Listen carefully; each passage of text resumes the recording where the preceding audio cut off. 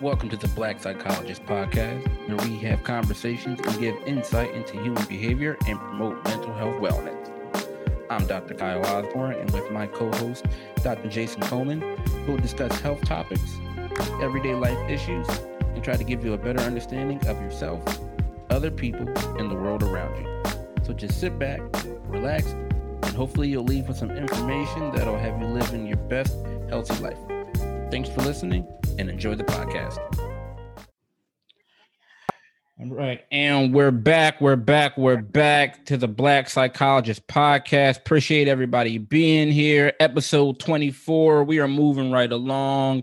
I am one half of your humble and gracious host and clinician here for all of your listening pleasures, Dr. Kyle Osborne. He is I and I am him. And of course, I am never, ever here by myself. I'm here with the one and only. He's been earning and burning, snapping necks and cashing checks. None other than Dr. Jason Coleman. How are you, good brother? I'm good, man. I never heard that one. Snapping necks and cashing checks, man. Hey, man, look, you know how we move out here. So, I call it, like I said, we're observing, and I know, you move, you're on the move and you making a little money while you're doing it. So that's all. Oh, man.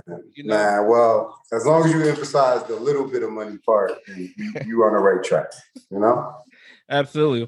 How you making out, good brother? I'm good, man. I can't complain. It's about, 195 degrees out here in Essex County, New Jersey.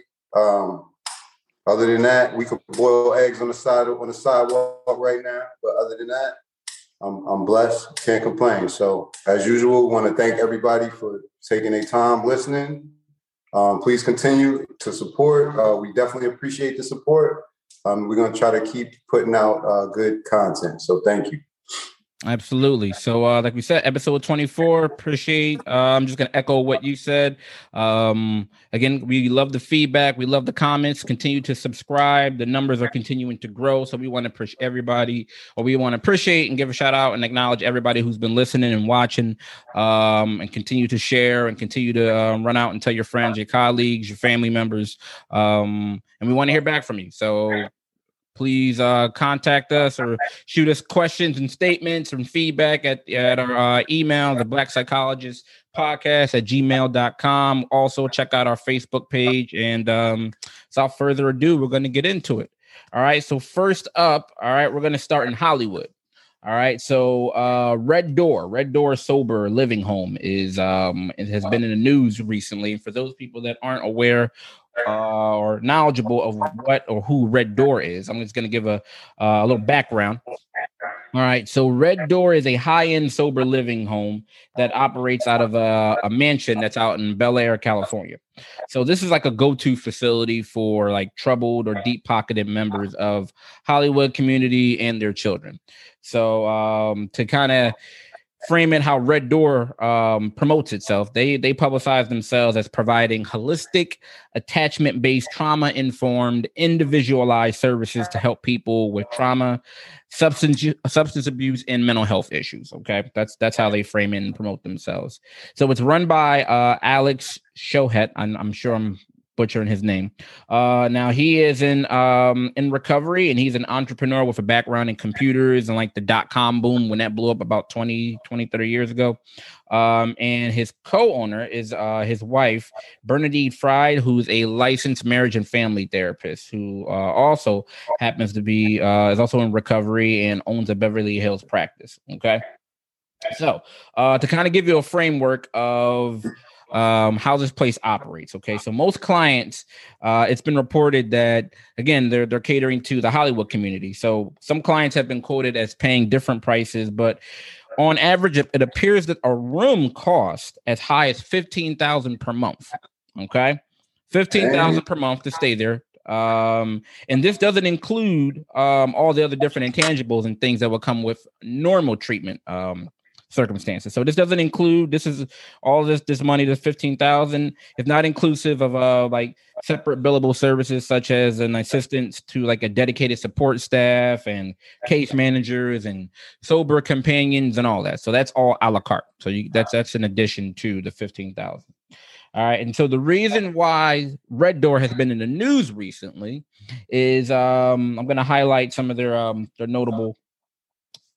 So at least 2 patients have reportedly died from overdoses in these clinics on their premises.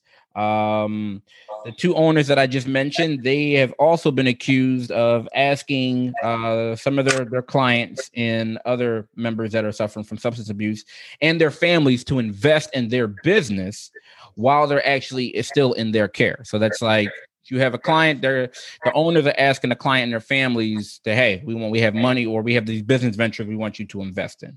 All right. Additional background, these 2 owners, Shohet and Fried, own 180 Center, which was another rehab center. Now, that rehab center got shut down in 2013. An investigation found 2 patients had died of a fatal overdose at 180 Center. So that's why that was shut down in 2013. So they pride themselves on harm reduction. That's their theme that they promote, along with their other services that they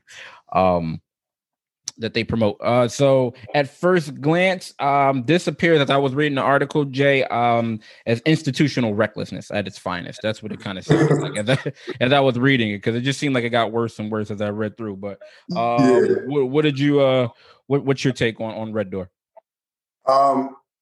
Listen, how you said it the best, right? It got worse and worse as you read on, right? What I got from this article is that, like, these people that go here, like, they have, in my humble opinion, they have little or no chance of quote unquote recovery, right? Or let's just say regaining some type of productive type of lifestyle, right? And I say that for a bunch of reasons, right? The reason why I say they have little or no chance is because the people that own it, there's too much of a financial incentive, right? Right. When you could charge somebody $15,000 a month, and obviously your profits go up the longer they're there, you know, that may change a little bit. And then their practices, right? So I'm not even saying what they're doing is harm reduction, because I don't think so. I think they're hiding kind of behind that term. And I don't think that term was meant to be used in that way. But their version of harm reduction, the clients themselves, or former clients themselves, are talking about employees getting them drugs, right? So as long as you are going and getting drugs for the clients who are supposed to be in your facility, you know, like, recovery is not on the table. You understand what I'm saying? Imagine every rehab that you've ever worked at, if the clients leave the building, what happens to them in the program? They're gone. Most of them that I've ever been through, especially if we're talking about like detox first, right? If you can't just leave and go home and then come back, you know way more than I do about it, so pull me back if I'm wrong. But what I'm saying is they go through great lengths to make sure that there's not illegal drugs on the premises for a reason, you know, because the allure and the pull is just too much. So when you have former clients talking about seeing people getting high while there, other people going with them to pick up drugs, and then you have people dying, which is the evidence that people are using drugs there, there's little or no, you know, hope for recovery, you know, or for sober living, you know, in my opinion. So what's left? What's left is kind of just a model of how you can make the most money. And how you make the most money is to kind of keep people there, or not mind when they spin in and out on the cycle, you know. So that's kind of how I feel. I feel like, you know, it doesn't really seem like a legitimate company. You know, it's all types of questions with the last business they were running, and this one kind of seems just as shady. Yeah, what I dislike the most, and you touched on it a little bit, is the harm reduction piece. I strong distaste, strong dislike. I don't want to use the word hate, but it's like when programs or individuals mask their treatment as harm reduction, and like you said, it just sounds like, or at least what it appears to be due to multiple reports, is that people are actually, you know, just getting the drugs for them for a variety of different unethical reasons. Usually harm reduction is meant for, okay, you're meeting the client or the patient where they're at, right? So if we're talking about harm reduction, usually in a situation where, okay, you may have a client who's not ready to completely stop using the drug or the alcohol or whatever the addiction may be. So harm reduction usually is in a form of, okay, we're going to start to decrease usage, right? Decrease exposure. So you're meeting the client more where they're at, depending on like their stage of change.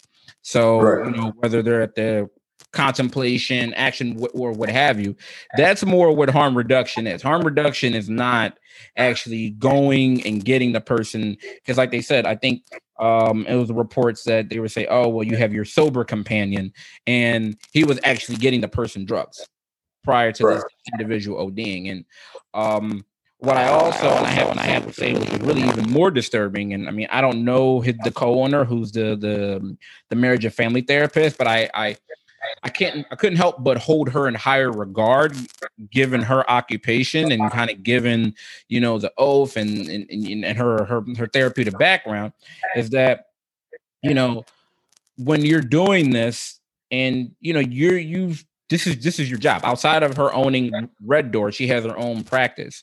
And I was reading as I was going through the article, some pretty disturbing things about her. And that, she's had her license revoked for the past 4 years by the California Board of Behavioral Sciences. And she was put on a 4-year probation for the reason that she was giving her own clients MDMA and mushrooms and, ketamine. And, one, you don't have prescribing powers, and then two, or any type of administering authority. And I mean, anytime you're in a position like this, right? Because remember, as clinicians, we are in a very influential position with our clients. You're doing downright harmful treatment, behavior, what have you, whatever word you want to use. And it turned out, as I was reading through the article, that our current VP, Kamala Harris, her office actually was the one that put her on that suspension and 4-year probation, because it was incompetence, negligence, and a failure to maintain confidentiality to keep proper records, as well as intentional or reckless cause of emotional harm to a client. Right? That doesn't sound like someone. And again, I mean, I don't like the judge. However, given what's been reported, given her prior history and her husband, I mean, this doesn't appear to be individuals who should be running a recovery or a sober house or providing any type of treatment, because it just seems like there's been a consistent pattern of them doing this negligence and harming patients. So I think it's also an issue on, the board out there, or these organizations or authority agencies out there, that they're still continuing to allow these individuals to do so, right, and run these companies or these organizations. Like, this is the second sober house that's clearly seems to be experiencing the same issues that the first sober house experienced before they were shut down. So in addition to them, it's also an issue. It appears to be with the board. And I don't know anything about California and their behavioral health board or governing bodies, but it seems like, even though people have made reports and this has become public, it doesn't seem like things are being done to keep this from continuing for them to continue to hurt patients. So, but this is disturbing. Like, it just got more and more disturbing and more cringeworthy as you continue to read through the article. I guess the other thing that kind of struck a little nerve when I was reading through is in terms of the ethical part of it, right? They kind of talk openly about,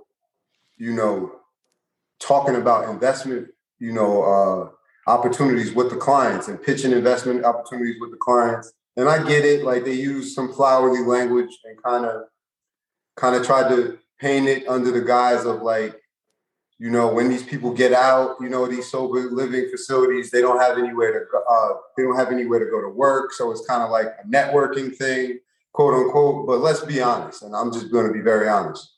We're talking about people that can afford to pay $15,000 for quote unquote treatment per month. So we're being a little disingenuous, right?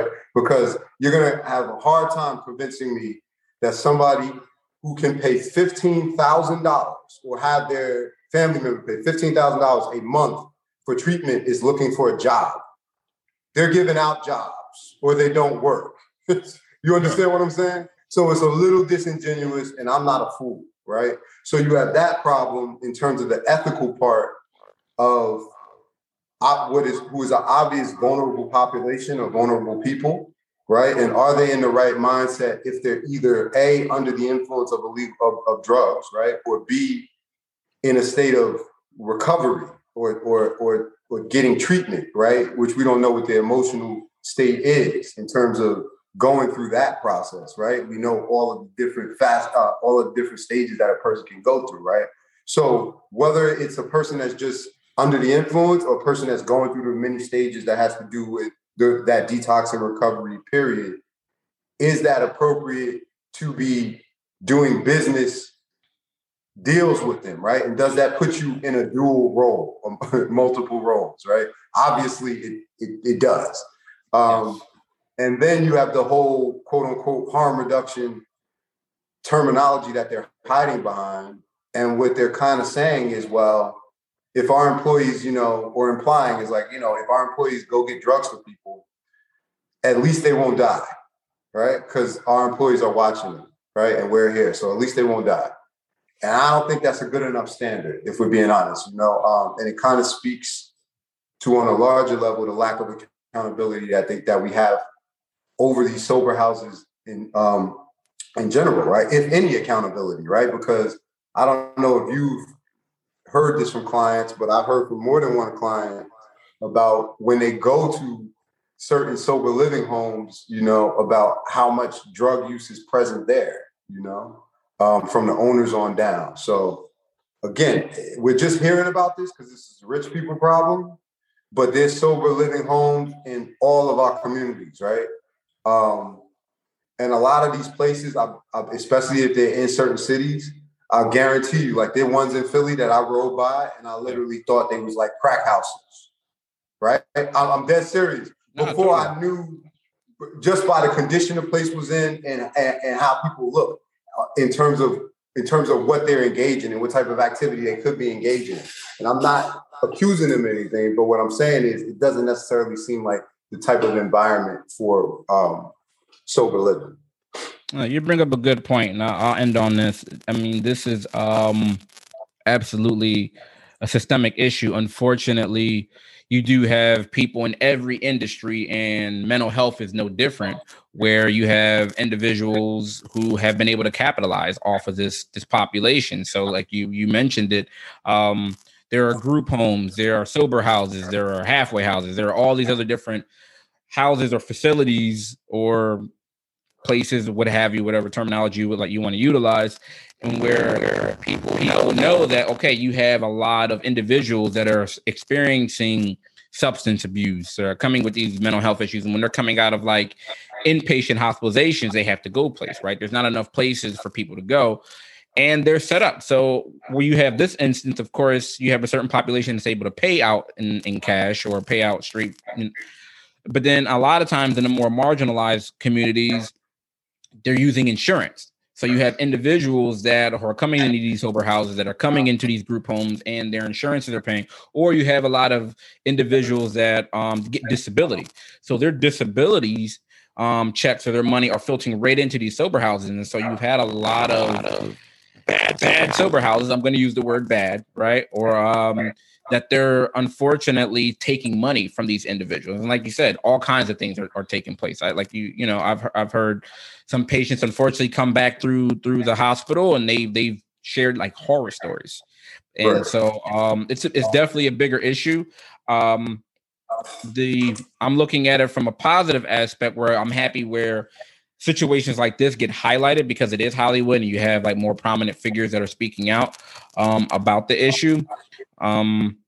And in addition, hopefully this starts to shine light on some of the smaller ones that are happening in, these smaller neighborhoods.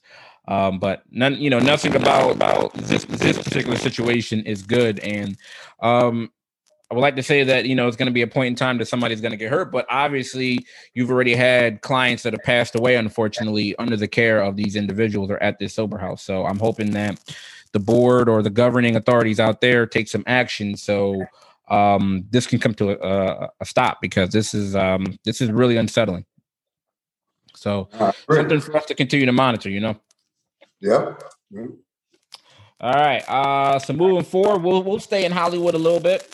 All right. So Hollywood pop culture. So recently, the topic of homophobia in hip hop has recently been trending. Okay.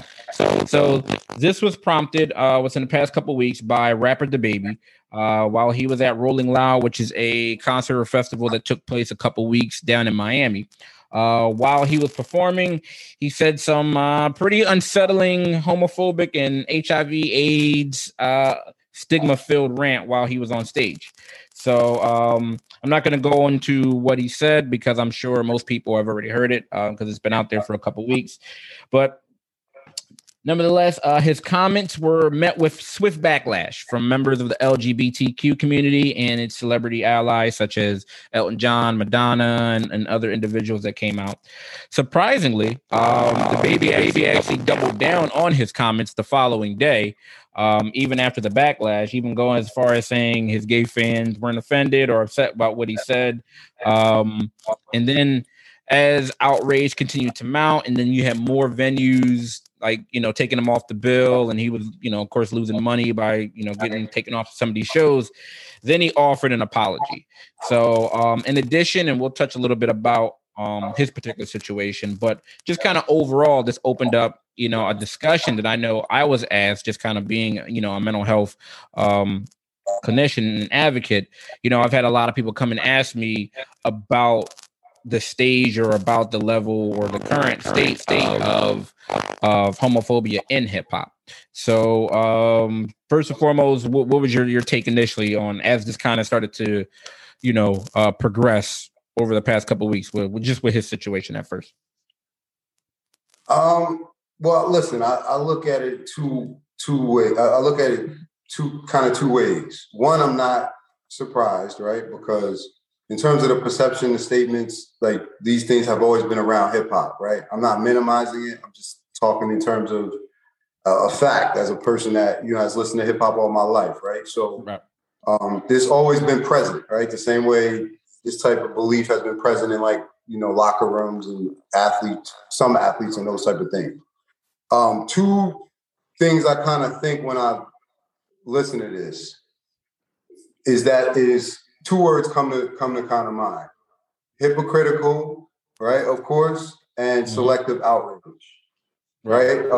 And what I mean by that is, listen, people tolerate certain things and ignore other things, right? So hip hop is 100% okay with Young M.A., right? They're 100% okay with Young M.A. Females can explore their bisexuality, right? They can wear it as a badge on their chest, right? Megan Thee Stallion can make a song with Cardi B, and they could talk about, engaging in sexual acts, right? Or imply that with other women, right?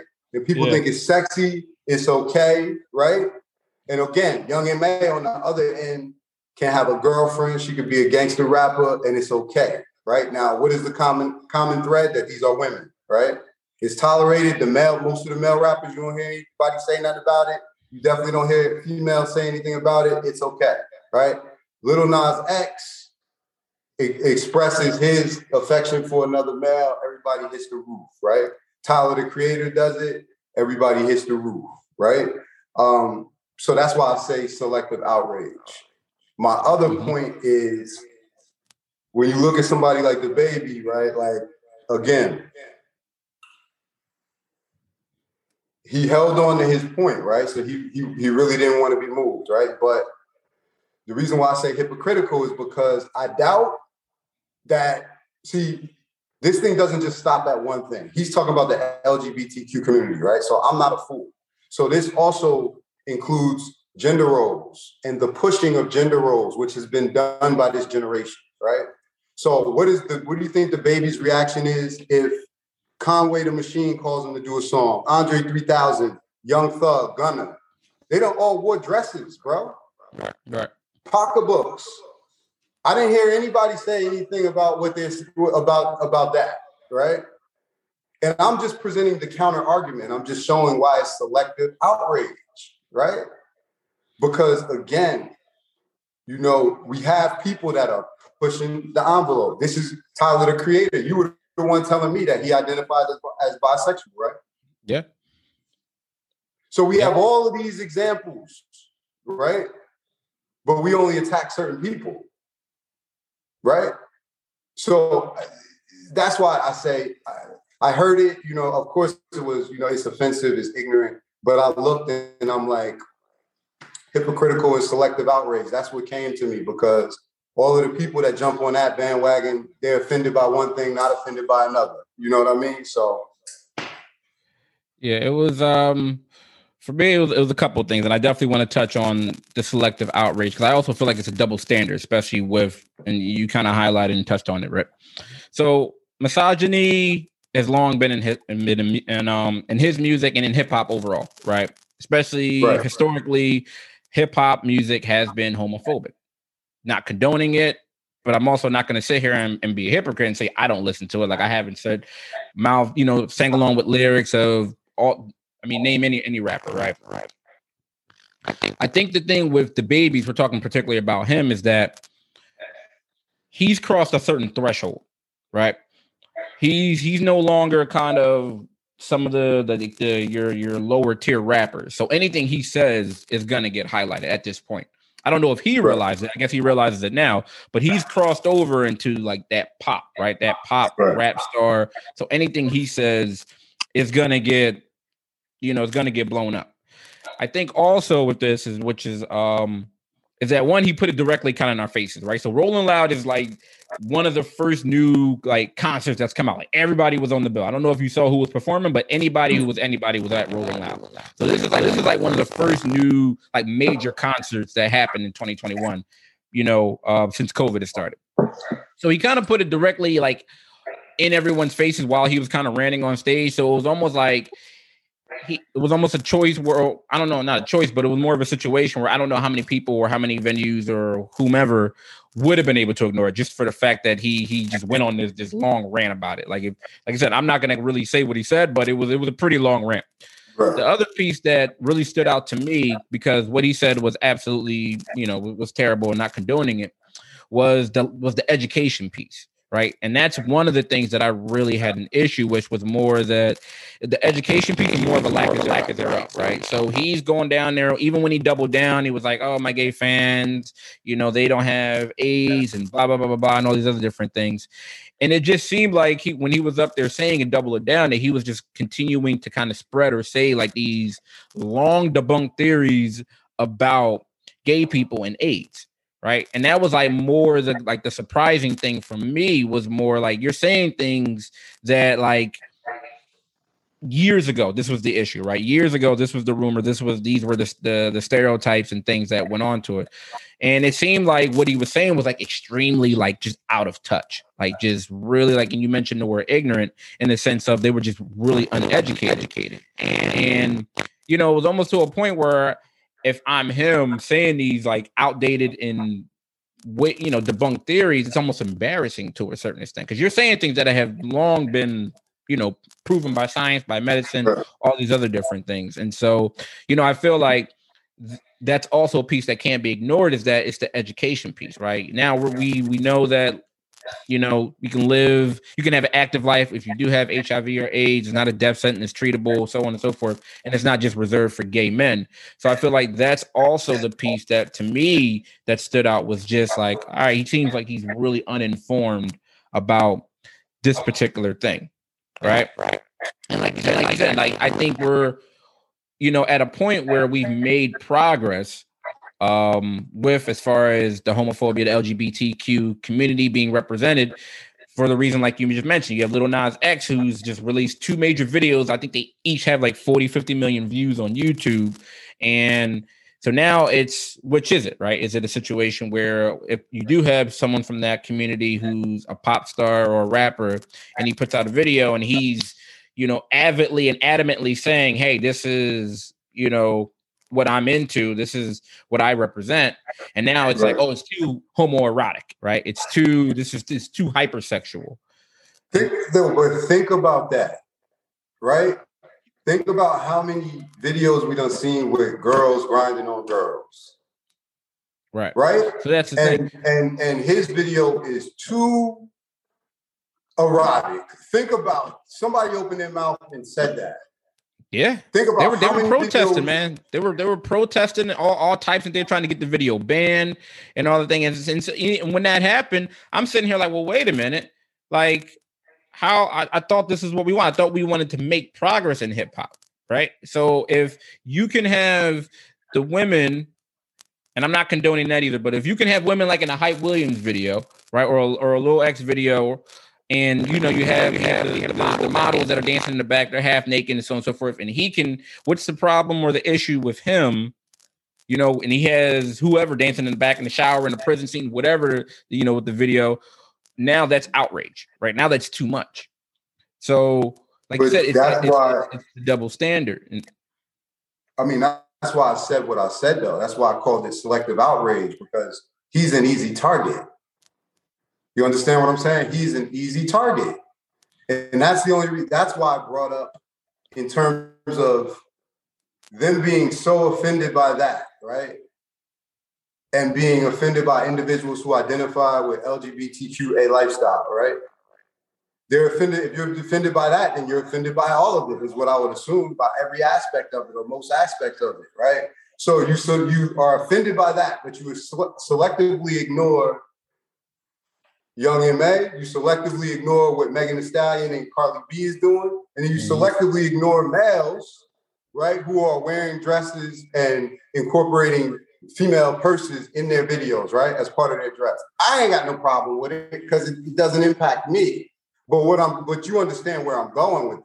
You can't be upset at Lil Nas X, you understand? And then you have all of these other places, right, where it's obvious, that this generation is looking at gender as more and more fluid.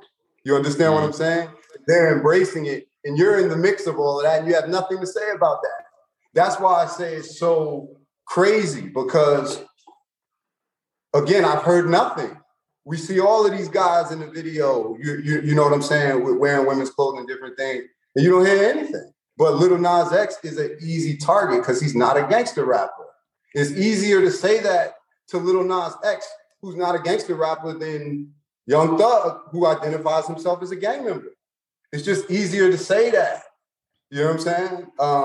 Because then you might have to stand on it, So I think it's an interesting conversation, but that's why I say it's hypocritical. I think it also comes down to the money thing, right? We've talked in a lot of conversations. Unfortunately, the financial aspect cannot be ignored. So you look at Lil Nas X, right? And he remains pretty much like the only openly queer rapper with major crossover success, right? So you're hoping that with Lil Nas X, we're finally starting to see a queer black man that's celebrated in this genre, right? Because again, historically with hip hop, especially with black men, that has been something where if you were in that genre being gay or you were expressing your sexuality in that manner, it was frowned upon. So this is the first, again, black male and openly queer who's had crossover success. Now, it also comes down to the money aspect, right? Because the record label is saying we can make money with him. So even though if he's, being protested against and so on and so forth, people, these ultra conservative views, or these ultra conservative groups and so on and so forth, he's still making money, right? He's still bringing in the views. He's still getting, invited to the concerts and things of that nature. So as long as you're bringing money in, right, the same way to the fact where you have like a Cardi B or you have Meg Thee Stallion, if they're doing all of these different positions and they can talk, like if they're still making money, it's going to be fine. So it's different if you have because we've had other different LGBT rappers come. I'm trying to think. There was a couple people. I think what's his name? I Love Mac. I know what you're talking about. Yeah. So they had a hit. I think it was like 2014, 2015, but it didn't really pop, right? Like it was like a hit, and then it kind of just phased out. And so, because he didn't blow or whatever, it wasn't really supported. But now you have Lil Nas X, and you can't ignore that, because he also has good music. Like, I'm not gonna lie, I'm not the biggest Lil Nas X, but he has some catchy songs. So he's making money, and the record label is going to say, hey, you know what? We're still going to support this guy. They're going to go to all these other different radio stations. They're going to go, they're going to keep that machine going. So that's what it also comes down to, of who's making money and who's not, right? So he was able to be the first crossover person, again, openly gay Black man who's having this type of success. Like you said, you have Tyler, the Creator, who's, identified as bisexual, and, he's successful. But it's also a situation where he's already proven how talented he is as a producer, as a rapper. So, it seems like with him, things are kind of secondary, because people were kind of respect the talent first. But I wonder, what if he would have come out, earlier, maybe when he first started his career, how that would have been accepted. But I mean, again, it's the money part, like, because Lil Nas X he's crossed over. They're going to support him. His record label, no matter what he comes out with, he has a huge following. Good. So, I feel like that's also another thing where, if that person's make money, they're going to get supported. They're going to have the community. They're going to have all these things behind them. But otherwise, sometimes that's where things kind of fall to the wayside. So, but there's definitely, I'm happy to say that at least it's starting to make progress. I'm also going to be realistic. I'm not trying to be pessimistic, but I also feel like, unfortunately, homophobic lyrics will continue to be in, hip hop. It does appear that some hip hop artists are now kind of reducing saying like the F word. They're more aware, they're becoming more educated. And that's why I feel like, even with the DaBaby situation, like, I feel like more education, especially as it pertains to HIV, AIDS, and gay men, that's where the growth has to take place. The more educated you are, then, I think you're able to make more informed decisions. Like, as opposed to saying that rant that he said, you could just be like, everybody put your hands in the air like you just don't care, as opposed to going on that other rant. Because, so I think the education piece is helping, and hopefully Lil Nas X will be is just the first or one of the pioneers of more to come into this. But I mean, it's getting better and better, but there are going to be some setbacks. But it's definitely a double standard. Yeah, I mean, listen. Anybody who doubts it, you can go back to, a lot of female MCs. Some of them famous, real famous. Some of them not. Who have been very vocal with, speaking about their sexuality publicly, right? Some of the legends going back to the 80s. You understand what I'm saying? And they've been not only accepted, but idolized in hip hop, right? But they've all been female, they've all been women. So I think in terms of this conversation, we really got to also be specific, right? Because the people that are being, that the kind of hate is being directed towards are the men. Not the women, it's the men. So we got to be real specific, because even when we just say, against the LGBTQ community, I think we're kind of a little bit dismissing somebody like Lil Nas X's experience, right? Because again, I'm not saying those female artists don't, or those women that are artists don't receive any hate or anything like that, but the outrage comes towards him. We have all these other examples. Right. Young and May been out for years. We ain't talking about that. Because it's not an issue. You know what I mean? So, again, I think, we need to highlight exactly, who's being impacted. Absolutely. So something to continue to monitor. But good discussion nonetheless. Speaking of being targeted and certain populations, so the Black Lives Matter movement has brought an increasing attention to disparities in how police officers treat Black and white Americans. Now, research published by the American Psychological Association finds that there's a disparity that may exist even in subtle differences in the officer's tone of voice when they address Black and white drivers during routine traffic stops. All right, so the study that recently came out, researchers gathered short audio excerpts from police body camera footage and found that when officers spoke to Black men at traffic stops, their tone of voice conveyed less warmth, less respect, and less ease than when they spoke to white men. So in this study, they extracted 250 audio clips, about 10 seconds each, from the body camera footage of the routine traffic stops of male drivers in a mid-sized U.S. city. The researchers removed the audio of the drivers' voices so that listeners could hear the police officer's side of the conversation. So out of 414 total participants, 239 were female, 175 were male. They listened to the recordings at the rate and rated the officer's tone of voice. So the people that involved in the study were that were listening were college students and local drivers. All right. And it turned out that even though the participants didn't know the race of the driver, right, they were able to distinguish the difference between how officers talk to white drivers and black drivers. So the experiments included a diverse pool of white, black, Latino, and Asian participants. And the majority of the officers whose voices were used were men. It was 105 male and 11 female. So again, I'm going to say they came out, the results of the study is that the tone of voice was less respectful and less warm and less at ease than when they spoke to white drivers than it was black men. What do you think about that, Jay? Man, I thought a lot of things when I was thinking about this, but what I was most thinking about, and I'm not pointing to any research when I say this, I'm mostly thinking about anecdotally and things that I've seen, but I was just thinking about how many times and how many situations, right, we've seen somebody get killed over a simple situation, right?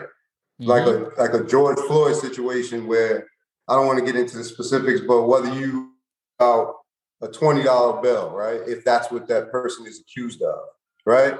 Or Alton Smith, if you're accused of CDs, right? Which is punishable by a ticket. You know what I'm saying? Or if you're Tamar Rice and you're in the park with a toy gun, right? All of these things. A lot of simple, or people who have had I don't know, warrants for drug offenses or different things. We've seen a lot of simple situations get out of control to the point where somebody has died. So when I look at this, it makes me think about that, because it makes me think about how much the initial confrontation impacts the rest of that, how it goes, right? Because again, if you approach me and you say, I don't want to play police officer here, but what I'm saying is, we a lot of times we talk about the messenger and the message, and that, how that one impacts the other. And all I'm saying is that initial encounter, how many times have we seen, somebody start an encounter and it be very conflictual, and very aggressive, and then somebody else come into the same confrontation and be able to calm it down, right? And that person is eventually taken into custody or arrested or given a ticket, right? So my thought is going to continuously go back to those tens of hundreds of however many cases that we've seen of simple situations that should have ended up being simple situations and ended up with somebody dead. And no, it definitely starts with the beginning of the interaction. Right. Like we've always talked about, we've told our clients about the way you communicate, how, what that looks like, body language, all these other different things makes a huge difference and sets the tone for how an interaction or a conversation is going to go. So when you have these racial disparities in cues just as subtle as an officer's tone, that's going to shape not only how the interaction or the rest of the conversation is going to go, but it also shapes someone's trust in the police and can alter their whole interpretation of following encounters. Because this is the bigger picture, right? And this is also what I was thinking. The bigger picture is that this has an impact not only on our community, but it also impacts cops or police officers being able to do their jobs and their own safety. So if you look at the picture, if you think about it, if there's a lack of trust, which is what this can promote, if there's a lack of trust between cops or just being based off of this subtle cue, right? That means there's a lack of trust with victims, survivors. That means witnesses aren't going to talk to the cops. That means it's going to be harder for the police to do their job. That makes the communities less safe. That means not just for our community members, but also for the police officers. Right? There's a huge bigger picture based off the tone that's being conveyed to when they're addressing, people of color, or more specifically, as it says in this study, Black drivers. And so I was, as I finished reading this article, I saw another article came up, and it was a 2020 analysis of 95 million traffic stops that found that Black Americans are more likely to be pulled over than white drivers and more likely to be searched, even though they're less likely than their white peers to be carrying illegal contraband. Right? So in this study, it said compared to white drivers, the Black drivers and the Black community members were 57% less likely to hear the officer use words such as sir, ma'am, thank you, and 61% more likely to hear words such as dude, bro, and commands such as put your hands on the wheel. That's a huge difference. People may not think so, but that's a huge difference. And they just mentioned in the first article, less respect. So if you have a cop or some authority figure that's talking to you, dude, bro, boy, hands on the wheel, all these other different commands, yeah, that's a recipe for disaster, right? That's a recipe. You're already setting the tone. You're already talking down to. There's so much that goes into that. Just those small different phrases, right in the beginning of that conversation. And so again, this is where the bigger issue and the bigger picture becomes, because it's not just again at that particular interaction, but now it gets passed on. Like we've talked about it in the past of how we've had to prepare, and even when we did the we did the talk for NAMI, right? We've talked about how, unfortunately, we have to go through this rites of passage of when individuals come of age and they start driving. Because now that conversation has to take place that my mom had with me, I'm sure your parents had with you, of, okay, this is how you survive an interaction when you get pulled over with the cops. Right. So, and this is where it starts. It's that tone. It's all these subtle cues and racial disparities that take place that filter into this. I mean, I definitely agree. And again, I mean, this is a fairly small study, for 400, a little bit over 400 people. But again, we're still getting information that supports what individuals have been saying for years, right? How they treat us, how they talk to us, these different things in terms of people's reaction to the police or to their presence, and whether or not they're willing to support them or not support them or work with them, in times where they haven't committed any offense, because all of this impacts that.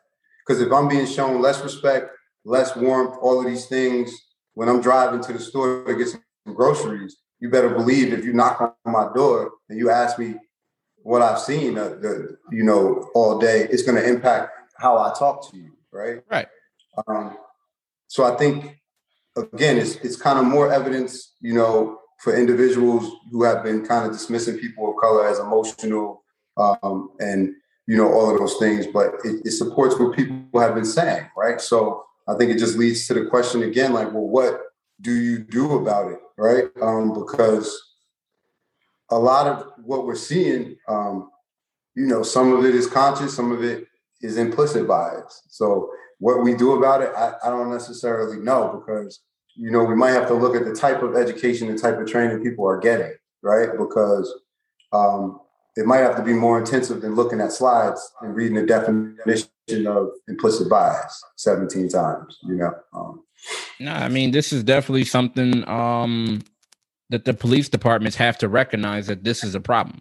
Like, there has to be acknowledgement regarding that there is unconscious bias in these types of situations. It's coming to the forefront, and they have to acknowledge that the role that race plays in the criminal justice system. Like I said, this is a larger issue. This is a systemic issue, and there is a larger problem between police and communities that they serve. So, and it just really reflects the amount of work that law enforcement needs to continue to do to address this issue. So I believe that's where it starts, like you said, with training, but there just has to be, like we've always talked about in any situation, awareness and acknowledgement. When you acknowledge that there is an issue and you're aware that there's an issue, okay, now we can start to put some things into place and train. But if these organizations or these departments don't think that there is an issue, then unfortunately it's going to continue to progress and get worse. So we're going to have to continue to watch this. All right, so I'm going to end off on a good note. All right, so Jay, are you a Game of Thrones fan? Definitely, man. Definitely. All right, cool. All right, because you wasn't, bro. I was gonna end this podcast. I don't know. Man, listen, man. My favorite episode by far was the Red Wedding. Yeah, I see you, bro. All right. Yeah. All right, yeah. All right. So pretty much the star of the show, Kit Harington, otherwise known as Jon Snow, the bastard son and child. All right. All right. So recently he did an interview, I believe it was with GQ. And the Game of Thrones star admittedly, and he acknowledged that while he was on Game of Thrones, just the hectic work schedule and all the other different intangibles that came along with that schedule and the show, it led to some mental health difficulties for him, which eventually caused him to take a year off. So I'm gonna read quote or a little an excerpt from when he mentioned in the interview. Said, so it's been 3 years since the Game of Thrones. The interviewer had asked him, about some of the difficulties, and he had asked him if he had ever felt suicidal. And he said, yes. He said, I went through periods of real depression where I wanted to do all sorts of things. He said, you feel like you're a bad person and you feel like you're a shameful person and you feel like there's no way out. He said eventually he went to, I think, a facility in Connecticut. He went to a rehab facility for substances and behaviors. He said mainly alcohol. And he was very forthcoming. He said his marriage was tested to a breaking point. He said, you really can't imagine the stress that happens to you when you're going through this type of process. And he says, what he'll say about his addictions is that he kept them very, very quiet, and that he was incredibly secretive and incredibly locked up with them. So, that came as a surprise to people around him, which is often quite the case.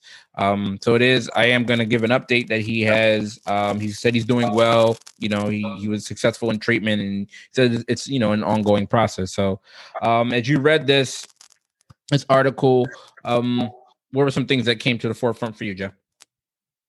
I mean, just first and foremost, obviously it's important that he kind of, was willing to share his story because he didn't have to do that. But what came to my mind is what always does whenever we talk about one of these issues with celebrities is that, you look from the outside and you think that everything is good, right? Because they're on TV and our assumption is that they're financially secure. But he was talking about alcoholism, depressive symptoms, and he was kind of making some implications about suicidal ideation, right? So, again, it just reinforces the point that, we all got to kind of support each other or the people who are in our circle, right? And you got to reach out, you got to ask. And if you haven't seen people in over a certain amount of time, you need to check on them, right? Because it doesn't matter if you see somebody on Facebook and they smiling and they look good, and, you know what I mean? They're on Instagram and they look like they're having a good time. A lot of people are posing, right? Because just because somebody got a good job, they make 100, 200, 300,000 a year, doesn't mean that they're not depressed, right? Just because somebody has a woman or a man that looks good, or you think has money or a nice car, doesn't mean that they're not going through domestic violence issues or anxiety or all these things. So that's what it made me think of, right? Because we constantly tell ourselves right after we talk about this story, I'm going to turn on my phone, Instagram, and forget that just because people have notoriety and money, that they don't have problems. I'm going to forget as soon as I see somebody sitting in a Ferrari, because we assume that, positive feelings go along with that. And that's not necessarily the case. So it's a reminder, check on people you love, and have that insight and perspective into knowing, that if you do have your mental health and your physical health, you're a very fortunate person. Totally. What I would add to that is I want people to take away when they read or when they hear stories and articles such as this is that, mental health doesn't discriminate. It doesn't care about your age. It doesn't care about your race. It doesn't care about your gender. It doesn't care about your social economic status. And like you mentioned, doesn't care about how much money you're making, your job. Mental health doesn't discriminate. And everybody is susceptible to depression, to anxiety, to addiction. And what I appreciated from this article was that celebrities have more influence than ever, right? Due to their presence on, in movies and television, and especially now on social media. And there's a downside to that is that, people feel that their celebrities owe them more access, right, to their private lives, which is a false assumption. But what I do like is that when you have celebrities such as him and others that are across the entertainment world, and they choose to like humanize themselves. They choose in an effort to advocate for mental health and advocate for emotional well-being based on their own struggles and their experiences. And so again, they have so much more influence. So and I know that causes and health issues, when they get a face, that's when people start paying attention to it more, right? So whether it be cancer or whether it be suicide prevention, when you get a face, when you get somebody notable, this is where those conversations start to talk. So I'm always, it's not good that he went through that, because I don't wish any mental health issues on anyone, but it's good when you start to see that shift in the way people view and talk about mental health, when you see a celebrity or somebody that's notable about it. So when you start to have these conversations about depression or anxiety or addiction, and they move, like he said, and I'm happy he said he kept it very quiet, right? He said he kept it very incredibly secretive, and it came as a surprise to even people that were close to him. And so it's good that we're starting to see these conversations move more from the private to the public sector. And so that's important when these public figures start to open up about their mental health struggles, because now that's how you break down the stigma. That's how we start to get more research. People start to get more awareness, and then it sparks important discussions. And so you never know with this person, like with Jon Snow, who is as tough as they come, right? Everybody knows Jon Snow, winter is coming. We know it, right? When you start to see individuals like him, and even though he's a character, but it's still something that he represents, is that it can inspire people to seek treatment, hopefully. So, I'm happy that he was, he decided to share that, because like you mentioned, he didn't have to. He doesn't owe us anything. However, he put himself out there in a very vulnerable position to share what he's been experiencing. So I'm hoping that, this sets the tone even more so, even though we've already seen a lot of celebrities come out. Hopefully, this continues to be, a growing trend. Definitely, man. Again, I think it can go a long way for reducing stigma. I gotta give him credit for being willing to talk about it, because he didn't have to. Absolutely. So, before we get out of here, Jay, follow up. I don't know if you saw it. Just maybe a day or so.